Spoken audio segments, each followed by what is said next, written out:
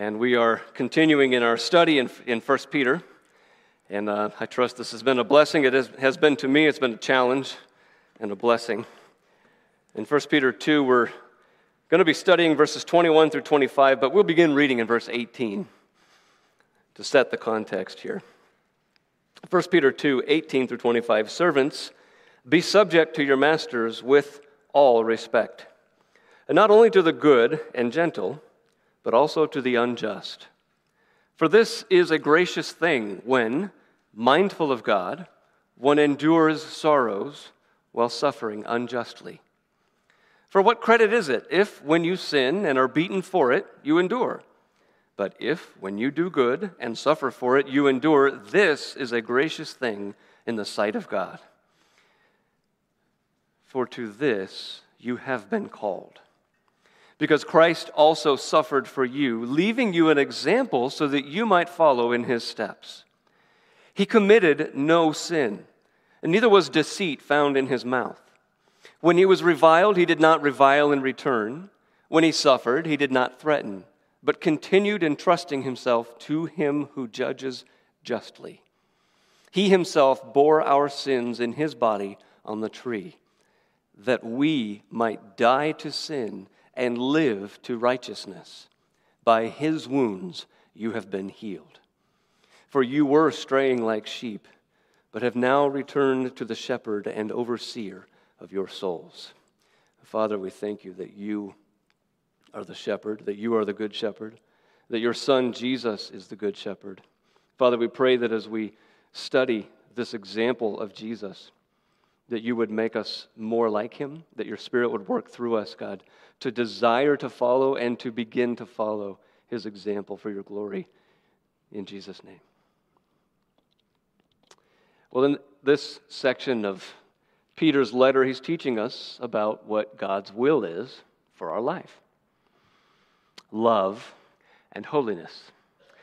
And we're learning what that looks like in the biggest areas, the most common and the largest looming areas of our life. And anyone who says, well, the Bible's not really relevant to our life, hasn't really read it, have they? It's incredibly relevant. It's very relevant to our life. Every moment, it's relevant as we're working through the most common relationships, the most common responsibilities that we have for those around us, to those around us. And we started with government, human institutions that are set up to institute and continue an orderly life. We looked at what holiness looks like there with government. It looks like submission. It looks like doing good and being holy and beginning with a basic responsibility just to obey the laws of the government. And unless we're told to directly contradict scriptures, that's what we do. We live in submission to the authority that God has placed over us in the government. But as we live that way in God's will, we learn that it's part of God's will by our holiness to put to silence those who speak ignorance out of foolishness. We saw that the summary application in verse 17 was to honor everyone, right? Treat everyone with dignity, the dignity that is afforded them because they're made in the image of God, including those in government, and when they have terrible ideas about laws and policies. We honor everyone, we love our brothers and sisters, and we fear God. That was our summary of those verses. Then we move from government into the workplace, and what does holiness look like at work? And again, it's no surprise. It was, again, be subject to or submit to our boss. Again, God has installed the authority that we have at work over us, not by people who are better than us or are more important than us. It's just part of the order that God provides at work. There's someone that's got to be in charge. And we ultimately, we know that God is the one who is totally in charge, but at a human level, he uses humans somehow for his own purposes, and so we submit to them. And so there are government leaders, there are work leaders, and our job is to submit. And we saw that there are no exception clauses and no exemptions when they're bad leaders or if they treat us badly or they make bad decisions. We do our best work for the glory of God, and we submit to his authority and the authority he's placed over us. But we know that that's not always going to be easy, don't we? This is not going to be something that's just smooth sailing. If we're striving to live those holy lives and looking like what God has in mind for us, that's not going to be easy. And so we saw how Peter began to expand his view of suffering for us, not just in the government and not just for at work, but in all areas, in all ways when we're suffering, anywhere, anytime, if you're suffering for the good that you're doing, for the holiness, the holy life that you're living, he says, here's how to suffer in a way that's gracious, that's beautiful and commendable by God. Do you remember what those three conditions were? It's from our text. He said, you mindful of God. If you're mindful of God, that's part of this gracious suffering. If you're enduring the sorrows and the pain, you're not giving up and you're not throwing in the towel. We're mindful of God, we're enduring, and while it's unjust. Remember, we can't bring it on ourselves because of a bad attitude or because of bad work that we do. It has to be for holiness. Those kinds of suffering, when we're mindful of God, when we're enduring, and when it's unjust, that's a gracious thing to God. And then he struck us with a profound statement that kind of rips us out of any kind of complacency, any kind of, I don't know if this really applies, I'm not sure what I'm going to do with this, why is any of this important? He says, because this is why we've been called, what we've been called to suffer like this. Now, we'll look at that more closely in a minute, but as a good teacher, Peter gives us a good example. He gives us an example of what this looks like, an example for us to follow, and it's not just a good example, he gives us the highest example. He gives us the example of Jesus, the only one who has ever done all of this perfectly. So let's begin with number one in our notes. There are three stages to this example. Peter first, in verse 21, gives us Jesus' example that's exhorted to us. Jesus' example is exhorted to us in verse 21. Peter says, look to this. Look to Jesus. If we want to know what God wants from our life as we suffer, look how he did it when he came here as fully man and fully God. Let's see what Jesus did, how he lived it. You remember as we studied the gospel of Jesus Christ, according to Mark, we learned that Jesus repeatedly told his disciples, I'm going to suffer. I'm going to suffer. We're going to Jerusalem, and I'm going to suffer. I'm going to be humiliated. I'm going to be rejected and beaten and killed, and then I'm going to rise. And Jesus said, that's all necessary, right? I have to do all of that. Now, we learned it was partly necessary because God had prophesied it. He said, this will happen. This is going to happen. And it was partly necessary because that was part of the Father's plan for Jesus to save us. That's how he saved us, by his suffering, his death, and his resurrection. But Peter here teaches us another reason why Jesus had to suffer. Verse 21, he says, for to this you have been called because Christ also suffered for you, leaving you an example so that you might follow in his steps. That's why Jesus had to suffer, because we're going to suffer. And we're going to follow in his steps. Now, why would it be important to know how to suffer? Because he says, to this we have been called. This is what's going to happen to us. Did you raise your hand if you were, when somebody shared the gospel with you, raise your hand if you were told, by the way, when you received Jesus as your Lord and Savior, you're going to suffer. Was anybody told that? When was the last time you told that to someone when you were witnessing of Christ? Come to the Lord and Savior, your life will get harder. Not necessarily harder. Our life gets harder, but it becomes easier to handle a harder life, really. That's what Jesus is going to be teaching us. That's what we learn from the Scriptures. Our life is going to suffer, but it gets easier to handle the greater suffering because there's a purpose. Turn back to Mark chapter 8, if you will, just for a minute. And I want us just to see this again, be reminded of Jesus' own words about how clearly he made it, that when we follow him, we're following him into suffering. In Mark chapter 8, in verse 31, it's just after Peter has made the confession of Jesus. He says, you are the Christ, in verse 29. Jesus said, don't tell anybody yet, because they're not going to understand. But Mark 8, verse 31, and he began to teach them that the Son of Man must suffer many things and be rejected by the elders and the chief priests and the scribes and be killed, and after 3 days rise again. And he said this plainly. And Peter took him aside and began to rebuke him. But turning and seeing his disciples, he rebuked Peter and said, "Get behind me, Satan, for you are not setting your mind on the things of God, but on the things of man." And calling the crowd to him with his disciples, he said to them, "If anyone would come after me, let him deny himself, take up his cross, and follow me. For whoever would save his life will lose it, but whoever loses his life for my sake and the gospel's will save it. For what does it profit a man to gain the whole world and forfeit his soul? For what can a man give in return for his soul? For whoever is ashamed of me and of my words in this adulterous and sinful generation, of him will the Son of Man also be ashamed when he comes in the glory of his Father with the holy angels." Now, as we worked through that passage before, we saw that a lot of that came from Isaiah 53, that God had foretold that the Messiah would suffer in that way. And we have many other verses that are more specific about exactly everything that Jesus was going to endure. God was going to crush him. That there was going to be anguish. There was going to be sorrow.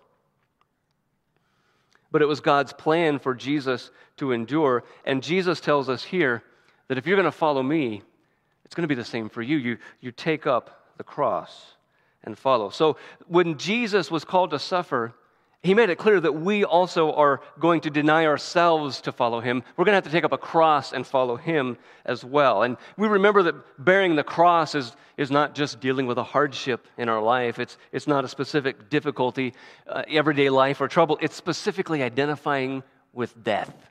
The death of our Savior, the death to ourselves, the death to sin. It's a complete denial of self-preservation so that we're willing to die for our Lord, if he calls us to that. And in the meantime, we live for him with a death sentence on us in the eyes of the world. People are always talking about death, right? Jesus died, and you die, and we die, and everybody dies, and people are all talking about death. But there's life in that death. And so we follow Jesus. And he made it clear here that we're called to suffer. And if we don't know that that's part of the call, that's not Jesus' fault, is it? Because he made it clear. But the reward, he says, is the saving of our soul for eternity, right? The reward is, it's going to be tough here. It's going to be some suffering here on this short life compared to eternity. But in eternity, it's a joy, and we can't even express the joy and the glory that's in heaven. There's a coming inheritance and glory that is being guarded for us, where there will never be any more suffering or tears or sin. So it's either suffer now for a little while and then be in glory with God forever, or it's try to get what you can and do what you want now, because forever it'll be suffering. So it's an exchange. But as Jesus suffered, because we're called to suffer, he set the standard, the perfect standard for what it looks like to suffer. I want to show you in these verses what this looks like. Peter said that there were 3 conditions. Remember, being that when it's gracious to God, when we're suffering, when we're mindful of God, when we're enduring, and when we're unjustly suffering. Peter lays those out for us in Jesus in these verses. And we're going to unpack them in a minute, but just look at verse 22. Was it unjust when Jesus suffered? Well, Peter says he committed no sin, neither was deceit found in his mouth. All that Jesus did was good and holy and love and truth, and he suffered tremendously. Was he mindful of God? Verse 23, he did not revile when reviled or threatened, but continued entrusting himself to the one who judges justly. He went through it all. He was completely mindful of God, completely trusted God, and he endured, verse 24, all the way to the tree, all the way to the cross.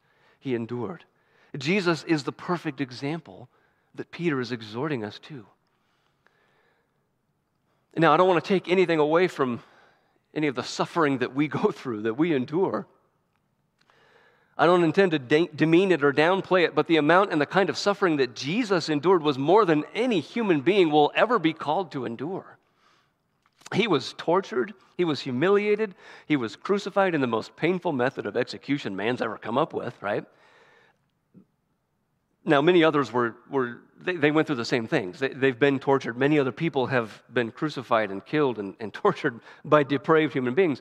But worse than the physical pain that Jesus endured was the mental, emotional, and social, psychological, any kind of other inner turmoil and anguish and sorrow that you can imagine. The shock and the terror of taking on your sin and mine. He endured that. On top of all of that physical suffering. His own Father even turned away from him as he took our sin.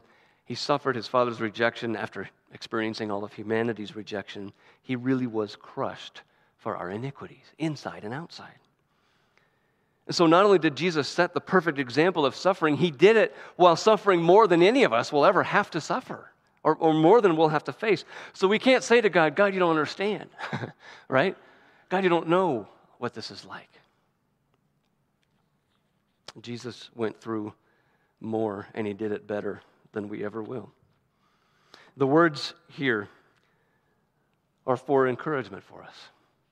As we suffer, as we encounter difficulty, this is an encouragement for us. We're following Jesus' example. The word example here is it's a word for talking about elementary school. When the teachers wanted to teach the students to write the letters, the teacher would write the letter on the paper, and then the student would copy the letter, just trace over the letter, exactly the way the letter was. That's the way the student would learn to write the letter, and that's what we're doing with Jesus. He set the example. He wrote the letters on the page, and we just follow what he wrote. We're to be Xerox copies of Jesus during suffering. The ways that he acted, the ways that he spoke, the ways that he prayed and loved. This is encouraging because Isaiah 53:3 says that Jesus was a man of sorrows and acquainted with grief. You know, a lot of times we think of Jesus as just this, walking around smiling all the time, right? But he was. He was a man of joy. There was a joy and a rejoicing and a happiness that couldn't be taken from him, even in the middle of sorrow and grief and anguish. He lived with sorrow and grief.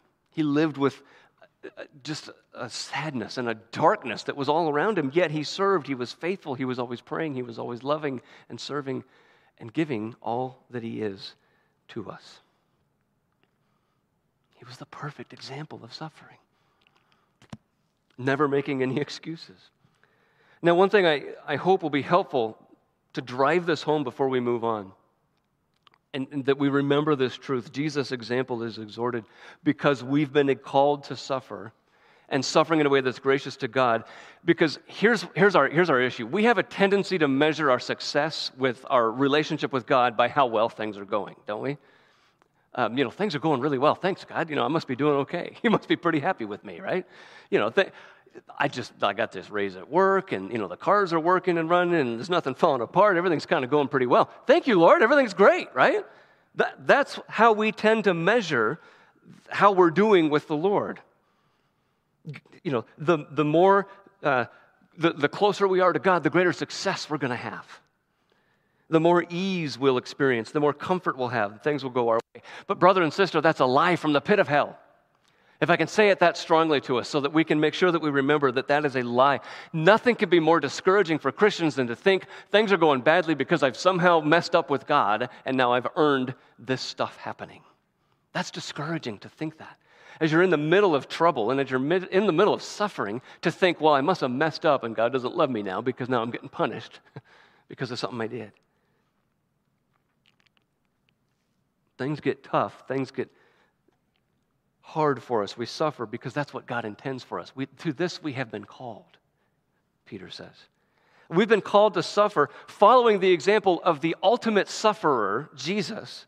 That, brother and sister, is the Christian life. Enduring as Jesus endured. Don't fall for the lie that Christians are not going to suffer. That life is just going to get better and just be great. We all struggle. We all have sorrow. It's not whether we do, it's what we do during it. It's how we do during it. Much of the church has bought into the lie that life is supposed to be easy now and comfortable and great, right? I mean, it's just supposed to be a happy time. We need to learn how to eliminate what's uncomfortable, right?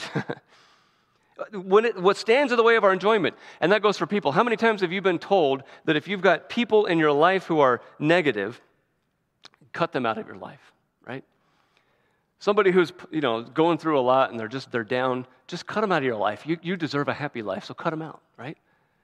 That's hogwash. We're to be here for one another, to help one another, right? How often do you hear from the world, you need to find your happy place. You need to do what makes you happy. Stay away from negativity. Can you imagine what would have happened if Jesus had done that?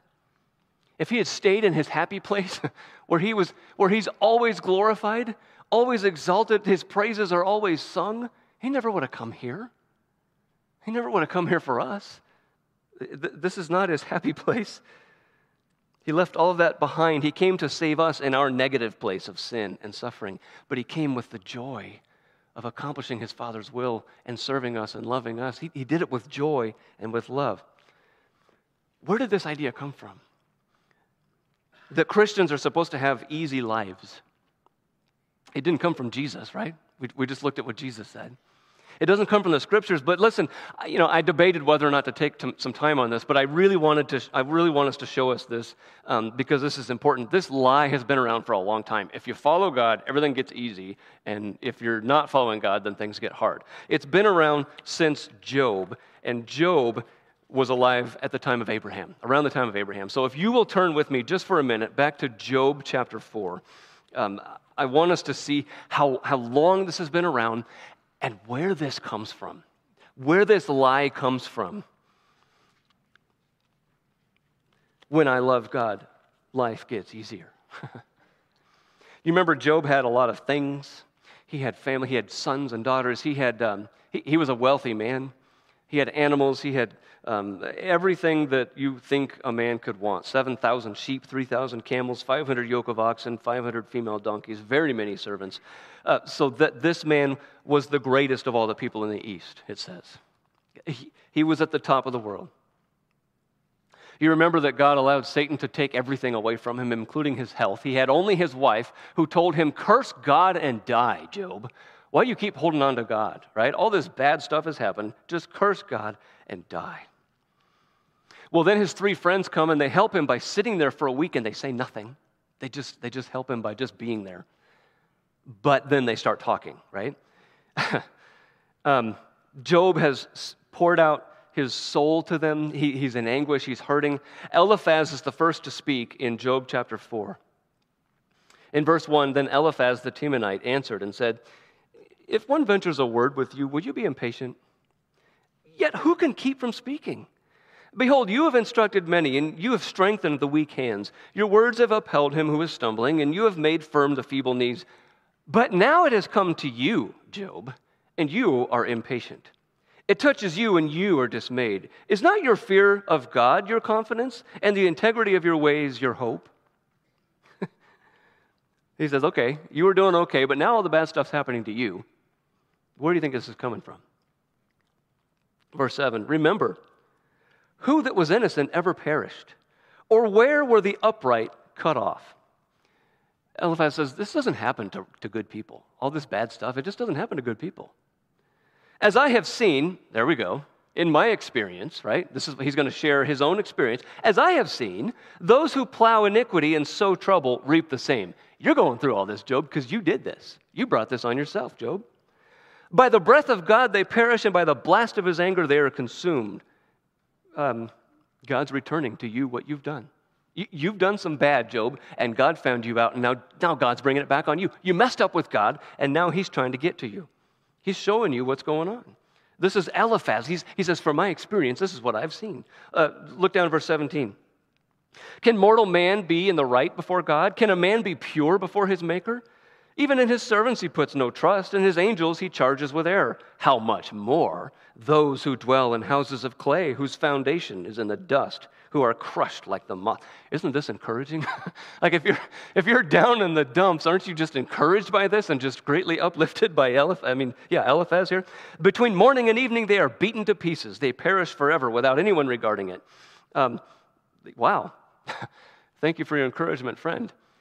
I've brought all this on myself. I deserve all of this. God does this. This is who God is. Look at chapter 5. Eliphaz still talking. He says, call now Is there anyone who will answer you? To which of the holy ones will you turn? Surely vexation kills the fool, and jealousy slays the simple. He's talking about Job.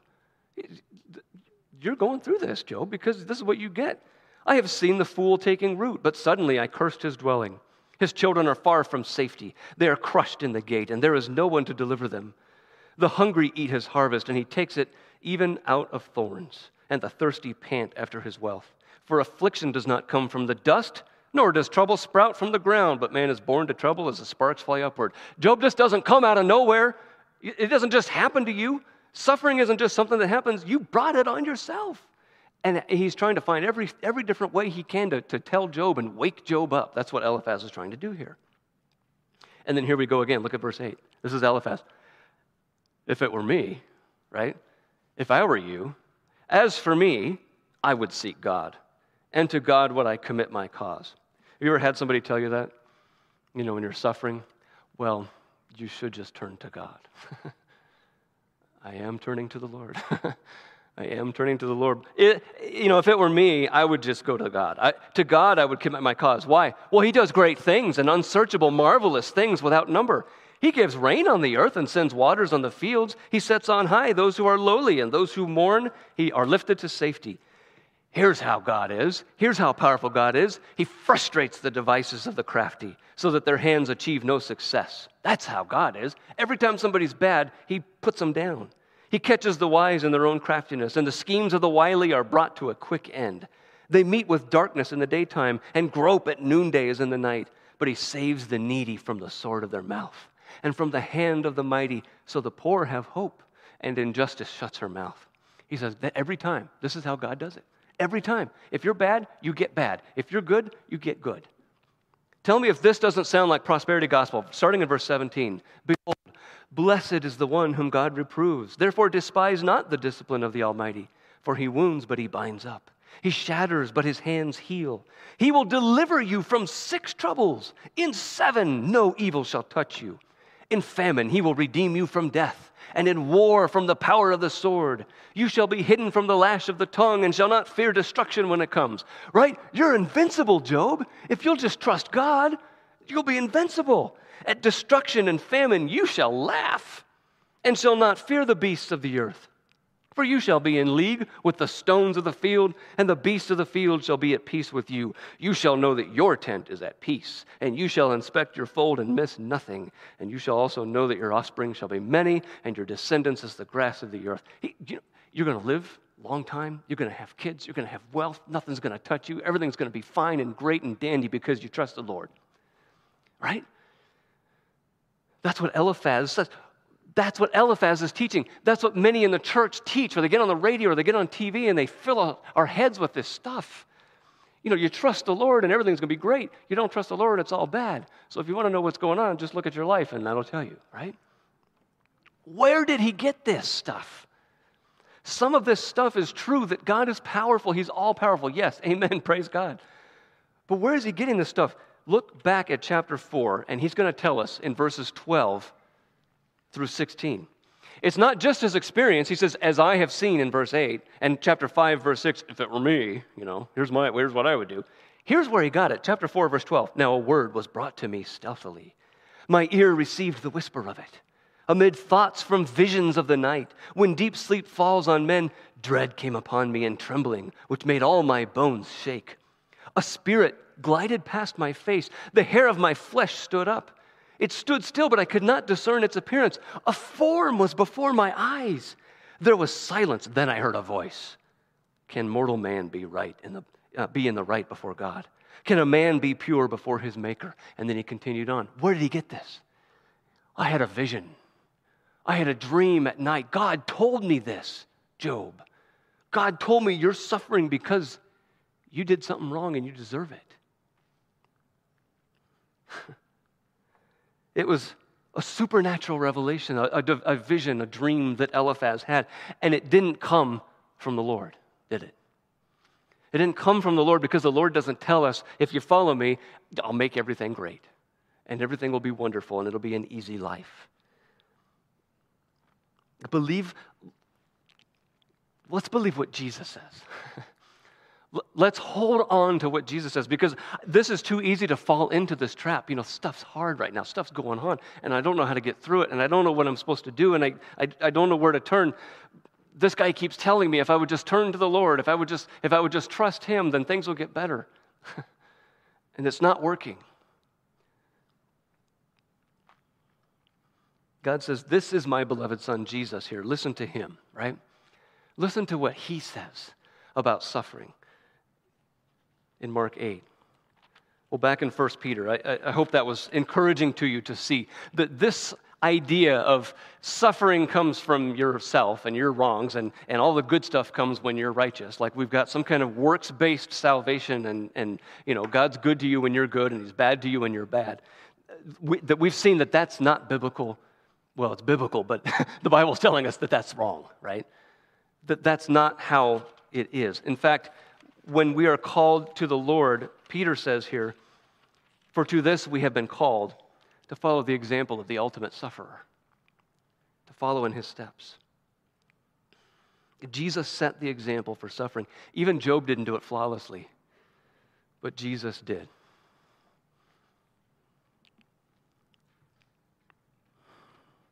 What credit is it when we sin and are beaten for it and we endure? But if we're doing good, we're suffering for it. See, He tells us we're going to be doing good and we're still going to be suffering. But that's what we've been called to, because Jesus suffered so that we'll follow in His steps. Well, that's number one.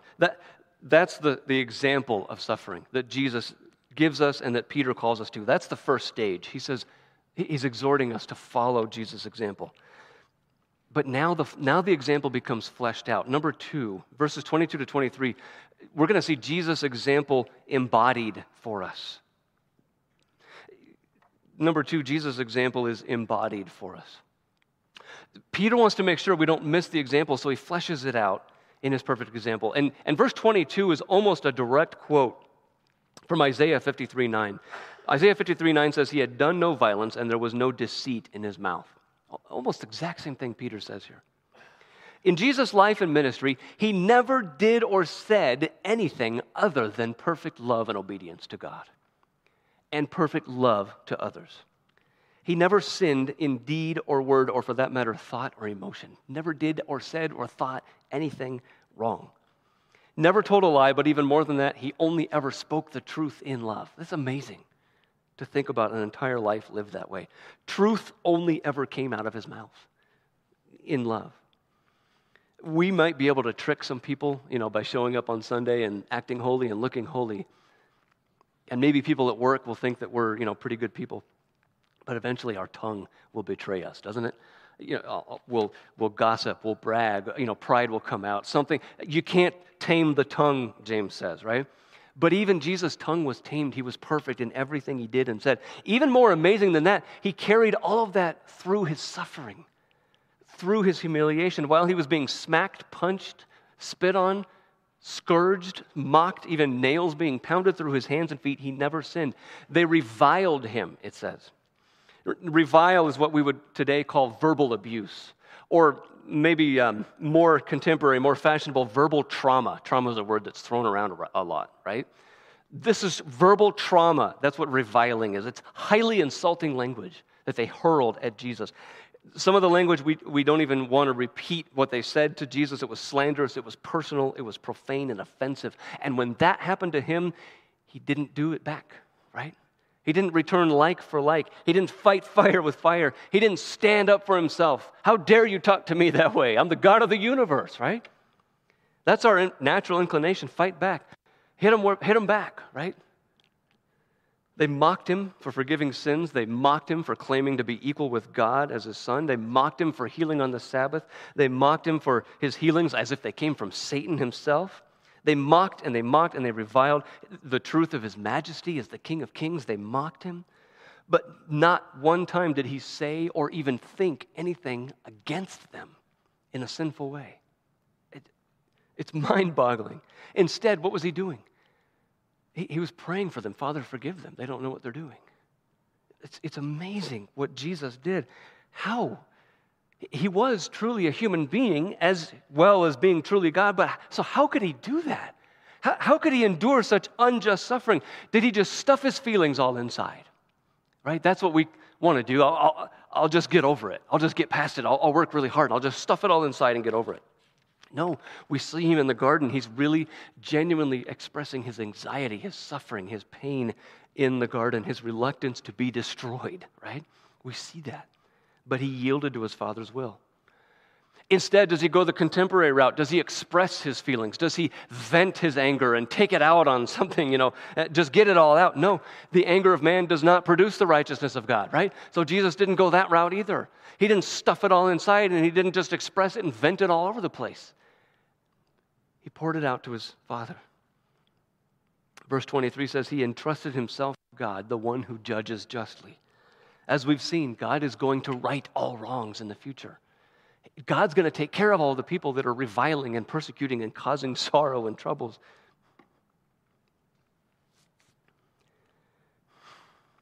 In the meantime, we trust in him. This word himself here, entrusted himself, the word himself isn't in the original. Jesus entrusted to the one who judges justly. What did he entrust? Everything. He entrusted himself, but he entrusted the circumstances. He entrusted the wrongs that were being done. He entrusted everything to his Father, the circumstances, the vengeance, his own existence, everything. It's too hard for us in the middle of problems and troubles and conflict to judge rightly. Jesus could have done it, but he was setting us the example, the perfect example. I'm going to just trust my Father. Those who revile us are wrong, but God will judge. And either they're going to be punished forever, or they're going to be brought to repentance, to be forgiven, and they're going to be with us in glory. So Jesus trusted his Father through it. But notice, brother and sister, Jesus completely entrusted himself and everything to his Father, including his own well-being. What did the perfect Heavenly Father ask him to do? Die. He trusted his Father. His Father said, you still have to suffer, you still need to die. He trusted his Father not to get him out of it all, but to take care of him ultimately. To take care of him and glorify him after the worst kinds of suffering. That's Philippians 2, right? After all that Jesus went through, he was exalted. He's given the name above all names because he suffered more than all sufferers. Peter says he never threatened either. He never threatened them. I can't imagine how hard that must have been. How dare you talk to me like that? How dare you do that to me? I might be saying, I'll get you for this, right? I'll get you next time. He could do anything he wanted to do. He's allowing ordinary, mere human beings to treat him shamefully, to harm him, to kill him. It had to be a temptation to just, not even to flick a finger and they fall over, but just speak a word and they fall down. Now, it's valid to speak truth to people, to let them know, brother, sister, Mr., Mrs., Ms., son, daughter, if you don't accept the gospel, you are subject to God's wrath. But we don't threaten people with that, right? We don't threaten people. You're treating me badly, but watch out because one day God's going to get you. We don't threaten. We don't get back at people for the way that they're treated. And we don't look forward to God getting back at them. Paul says in Romans, it's the riches of God's kindness and forbearance and patience that are meant to appeal to people. It's his kindness that leads us to repentance. And it's our hard hearts that prevent it. But threatening people, God's going to get you. God's going to send you to hell. God's going to come and get you one day. That's not going to break through their heart. Jesus had valid threats. He could have said that during right? You're doing all this to me, but one of these days you're going to find out. He never threatened. He never went at him. You remember what Jesus told Peter in the garden in Matthew 26? They're in the garden and Jesus is being arrested and Peter pulls his sword out and starts swinging and he cuts an ear off of the high priest's ear, right? Jesus says, do you think that I cannot appeal to my Father and he will at once send more than 12 legions of angels?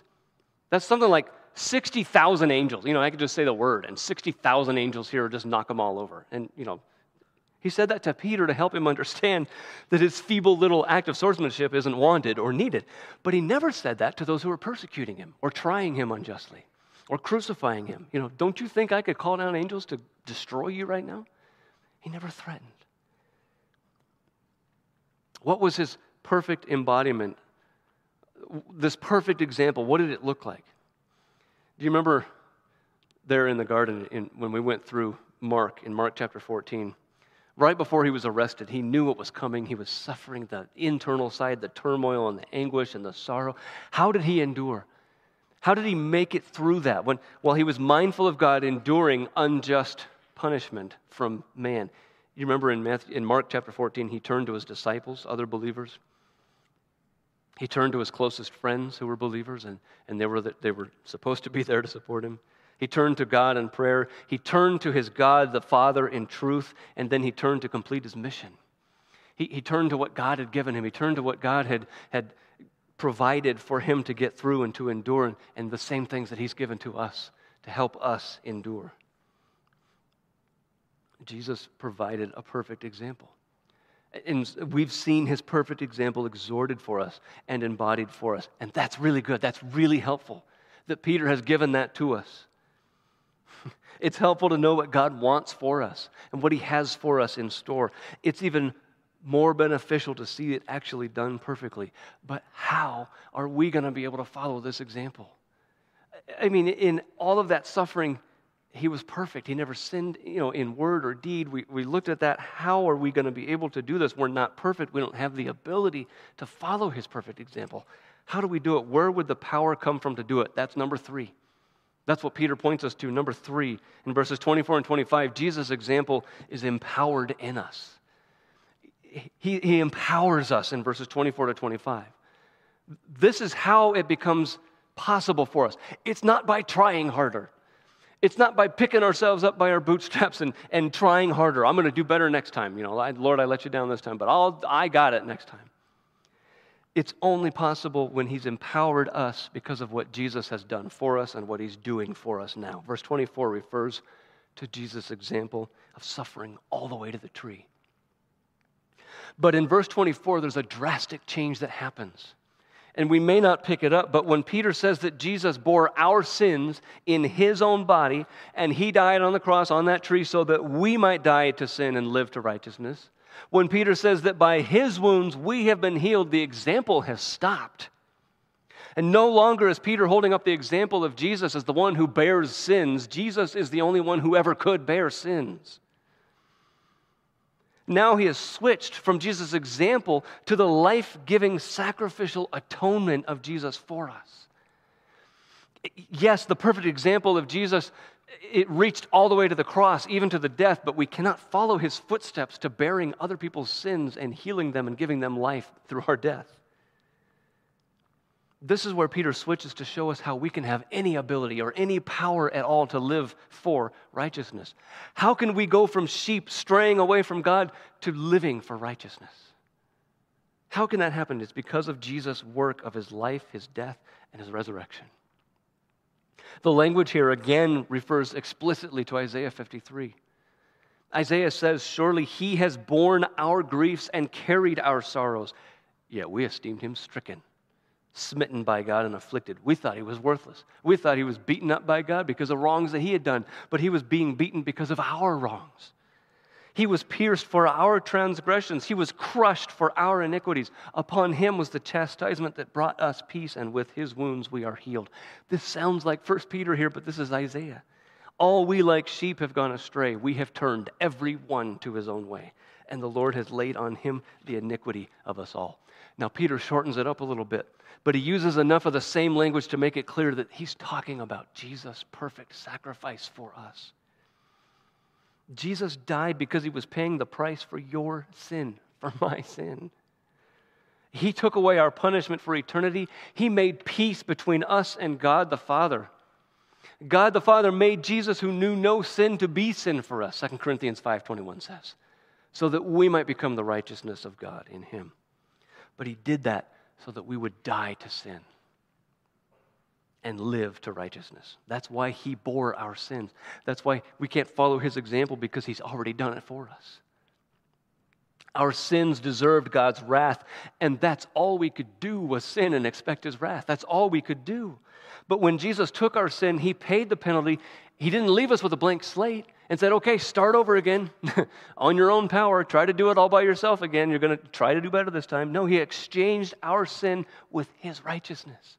He gave us his perfection. So now we exist before God positionally as perfect as Jesus was. That's how God sees us positionally. It's an amazing truth. But now we live our lives to righteousness rather than sin because that's what Jesus accomplished. By his wounds we've been healed. He didn't die so that we would keep going on sinning and live to sin. He died so that we would stop sinning. We would die to sin and live to righteousness. We've been healed by his wounds. Healed means it's a complete change. To die to sin is a sudden death. It's a complete and utter change. We stop living for sin, what sin wants to do in us. We die to it immediately and fully, and we live to righteousness. That's what Jesus accomplishes, righteousness and godliness and holiness to what God wants, what he desires, what he requires. Yes, we live a new life eternally with God because of Jesus' work, but we begin now to live a different life because of Jesus' work. That life of holiness and righteousness. When he was wounded, we were healed. And healed is cured. It's set right. It's corrected. We're made to be what we were meant to be now. We're set right and made whole. And it's a past tense thing. We have been healed. By his wounds, we've been set right and made whole. He saved us by not saving himself. Someone said it this way, just he said, quote, a new and strange method of healing. The doctor suffered the cost, and the sick received the healing, end quote. That's only possible because of Jesus' sacrifice for us, what he did for us. He enabled this, and now he empowers it. He empowers this life in us because of what he's done. More than that, it's what results from his death and his resurrection, especially his resurrection. Now, Peter doesn't explicitly state the resurrection, but he must be alive now because after he died on the tree, now he's our shepherd and overseer. He's alive now. He had to be alive. He has to be alive now. Verse 25, the shepherd and overseer of our souls. That's who we've come to now. That's who has healed us and made us whole. You remember Psalm 23? Who is the shepherd?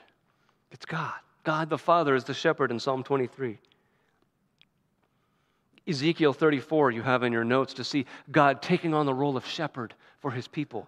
But here in 1 Peter and in Revelation chapter 7, Jesus is the shepherd. Jesus is now our shepherd caring for us. John 10, he is the good shepherd. In Hebrews 13, he is the great shepherd. Jesus is the shepherd he's the one who guides us, who guards us, who keeps his sheep. He protects us, he feeds us and waters us and cares for the sheep. The shepherd is the ceaseless, vigilant one, the one with self-sacrificing love, that, a person, a human being giving his life for animals. That's the shepherd, and that's who Jesus was and is, the perfect God giving his life for people and suffering perfectly. He's the overseer. The word overseer is the episkopos, the super looker, the overlooker. He's the one who's always watching, always caring, always guarding and loving the sheep. Not just for our safety, but also for our welfare. Peter says we were wandering around. Isaiah 53 says we were wandering around like sheep, just destined for destruction. We inevitably bringing what was going to happen. We were going to fall, we were going to suffer, and it was just not going to matter. We were going to go for more suffering. But we have turned to the shepherd, the overseer of our souls. We're saved in him. This is who set the perfect example for us. This is the one who lived that life perfectly for us. His death and resurrection are what he has done for us. His shepherding, his overseeing are what he does for us now. That's what empowers us. That's what enables us. The presence of our resurrected, suffering Savior, who no longer suffers but is glorified. And one day when our suffering is over, we will be glorified with him. We have that joy, we have that hope in the middle of suffering. When we turn to him, the word returned there is better turned, turn around. turn completely towards. We turn to Him. That's what we needed to do to come to know Him, and that's what we need to do continually. We cannot do this on our own. The suffering is real. The pain that we're going to go through is real. The struggles that we have are real.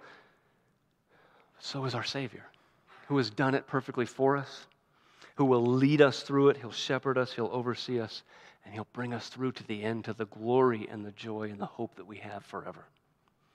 Our application from this, what do we take from here?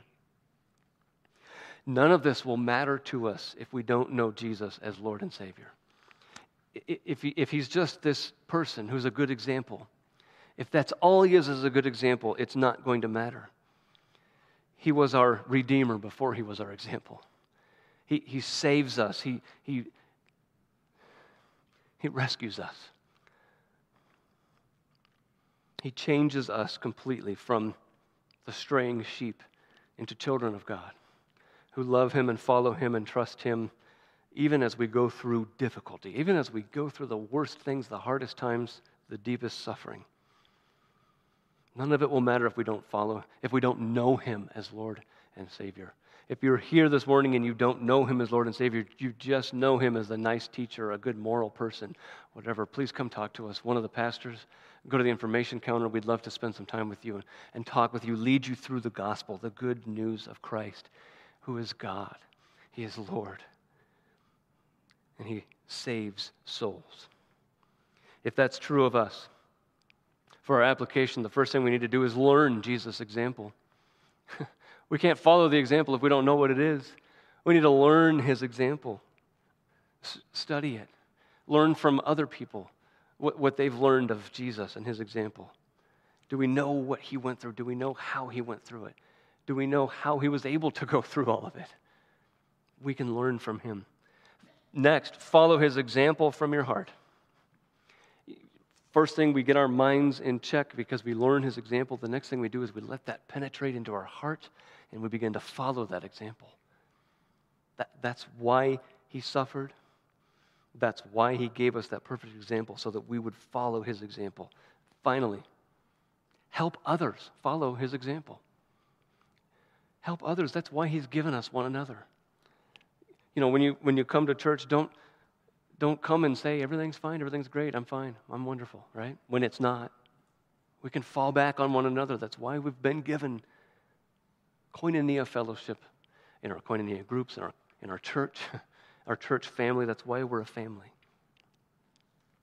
Job asked, shall we receive good from God and shall we not receive disaster? Or the word is evil, trouble. You know, can we only take good from God and never the bad? No. God has given us grace. He's given us strength. He's given us salvation. He gives us troubles. He's called us to that so that we'll follow Jesus' example. That's part of why we can rejoice in all of this suffering. That's why we can have joy and hope and peace in all that suffering, because we know that Jesus endured. And we know that we're following His example and it's glorifying our God. We pray for God to be glorified. That's part of how He's glorified. When we, His people, submit and follow and endure as Jesus endured. Father, thank You for this truth. Thank You for Jesus Christ.